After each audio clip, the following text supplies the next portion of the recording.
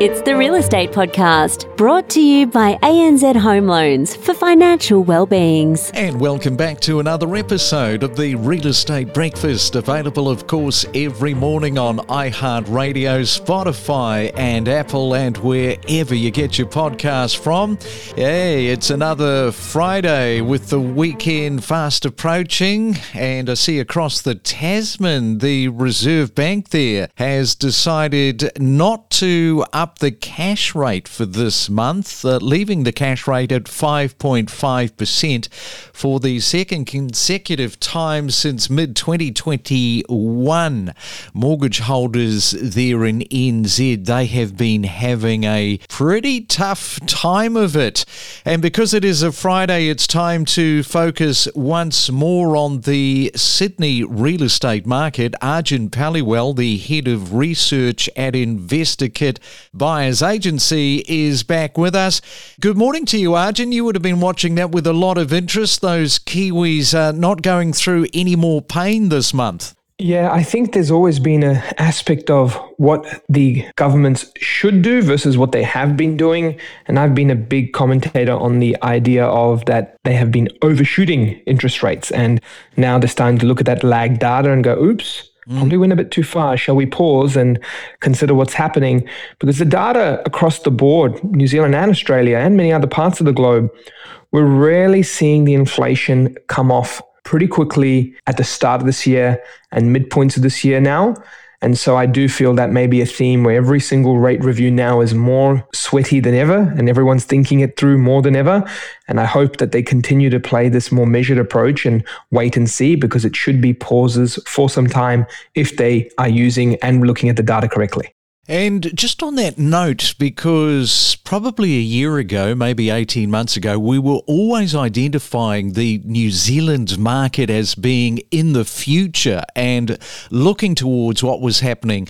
That seems to be not so much the case these days. There's a bit more of an even playing field. Yeah, I do think that we've started to really see a little bit more separation as well in terms of those trends not being so lead, because one thing that we could recognize is that the New Zealand market was much deeper in terms of its decline rates than what we've seen, say, across the ditch in Australia. And Australia's recovery actually started earlier than New Zealand's recovery in the housing market. So decoupling themselves for sure from some of their data, because naturally they do carry some separate fundamentals. All right, so that is Arjun Paliwal. He will be back in just a moment. We're talking all things Sydney next. If you're serious about real estate, we're serious about delivering the most comprehensive property information every week. From interest rates rising, a shifting landscape, rentals running hot, clearance rates, a tight rental market, we cover it all every morning from 6 a.m. on the Real Estate Breakfast. Well, we've talked about this before, and that is doing as much due diligence and homework as possible when it comes to developers.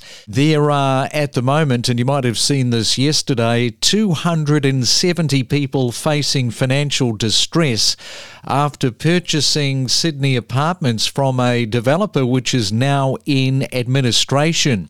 And the Assistant Building Commissioner issued an urgent rectification order for the developer due to potential serious defects.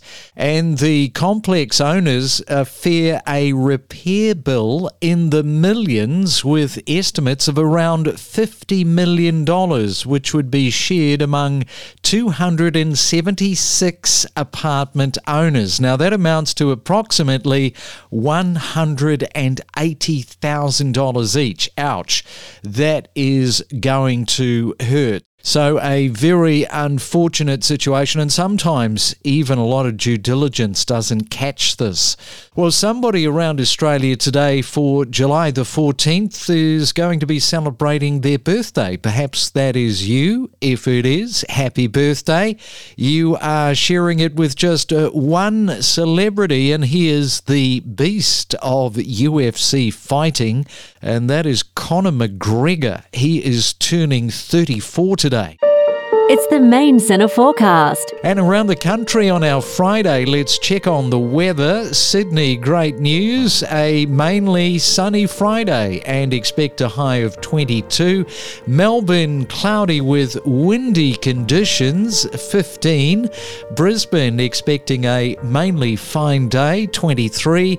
And in Perth, well, didn't quite get there with the sunshine. Showers easing today and a high of 17. From investment strategies to market analysis, know your property with us on the Real Estate Podcast. And it is a Friday morning, as Sydney, of course, is renowned for its high real estate prices and fiercely competitive market where auctions play a significant role in sales.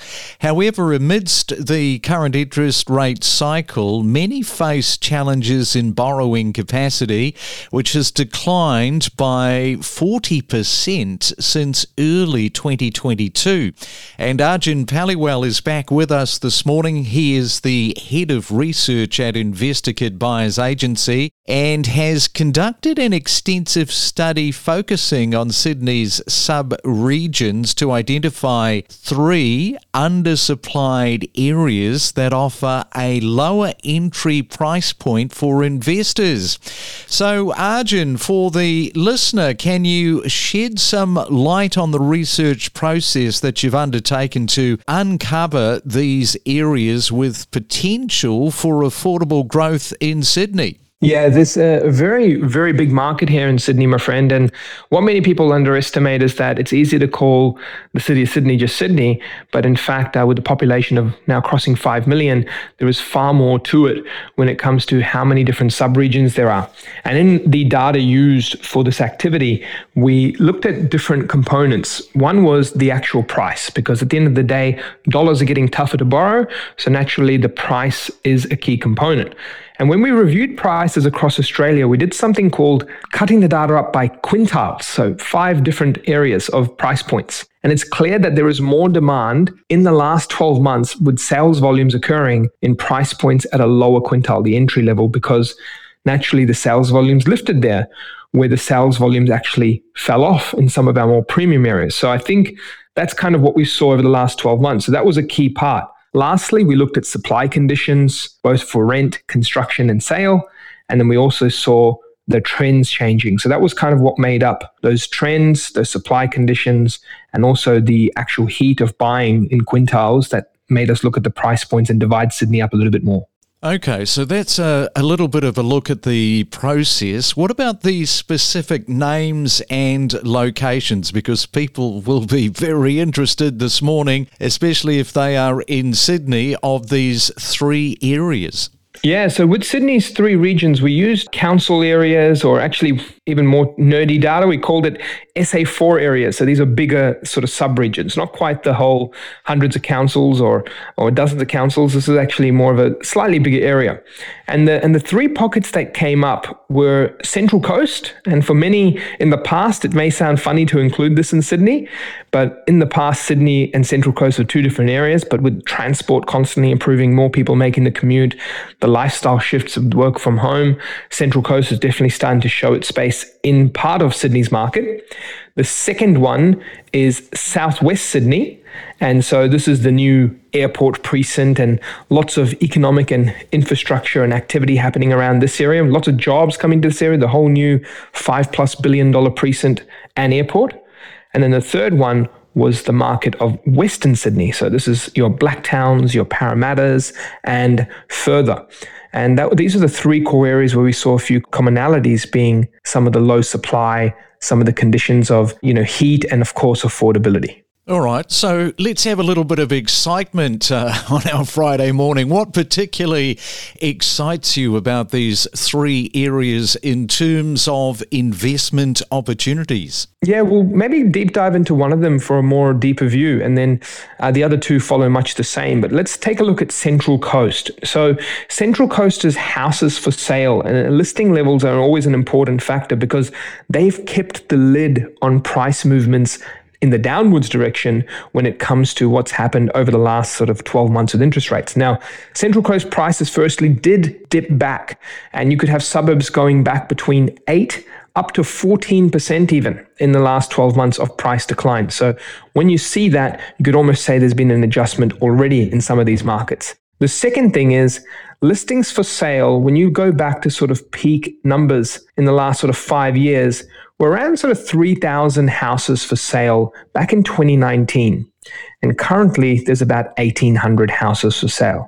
So you can see those pre-COVID numbers to now, there's still a shortage.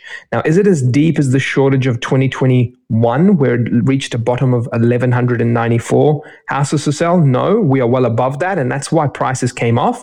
But the supply, instead of trending up, which it did do the whole way from September 21 to about November 22, since November 22, these cities or subregions I've shared with you have been seeing most of their supply conditions decline. So all this stuff about interest rates rising, it had its peak scare, peak impact, cycle shift in the first 6 months in some of these markets. But in the last 6 months, instead of seeing a flood of listings, they've actually contained themselves. And that's why prices are recovering in these three regions quite quickly. The final thing to share is the job market. The job market in these three areas, mainly the Southwest and Western Sydney, is exploding with opportunities, pipeline of jobs, and lots of infrastructure in the pipeline. Wow, that's really interesting. And considering the future, I suppose we should just be a little cautious in terms of if there's any factors that might impede the continued rise for these three areas, particularly over the next 12 months. Yeah, there's a big factor on the component of listings. And this is a bit of an unknown right now across most of Australia. How will people react to some of the big shifts and changes potentially behind us? Let's take a look at the last 3 years. COVID, 2020, 2021. Big shakeup. Interest rates, 2022, and now in 23. So we've had 3 years of disruptions of confidence to both buyers and sellers.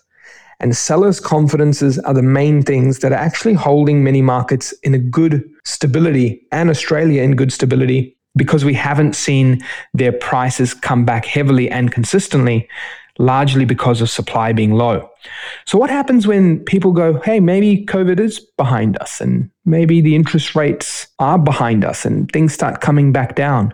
Could that be the return of many properties for sale? Could that be the return of supply? Because these are deeper and lower conditions than we've ever seen for many years, going back to even 2010, 2006 for some cities. So that is the biggest what if in Australian property, is as interest rate cycles end and maybe unemployment does start to pick up and rise, do we just start to see people still contained with supply, because then we will just keep seeing prices rocket away? Or do we see supply start to come back and meet this confidence, and then maybe there's a bit more buyer choice and things still grow, but possibly at a slower pace than what everyone's thinking? I think you have given all of the investors, especially those in Sydney, something to think about this morning. And just before I let you go, August, I suppose we should sort of just tap into what the RBA might be thinking for August. What do you think? I personally think that they would just be silly to keep rising these rates. It is doing what they intended to do.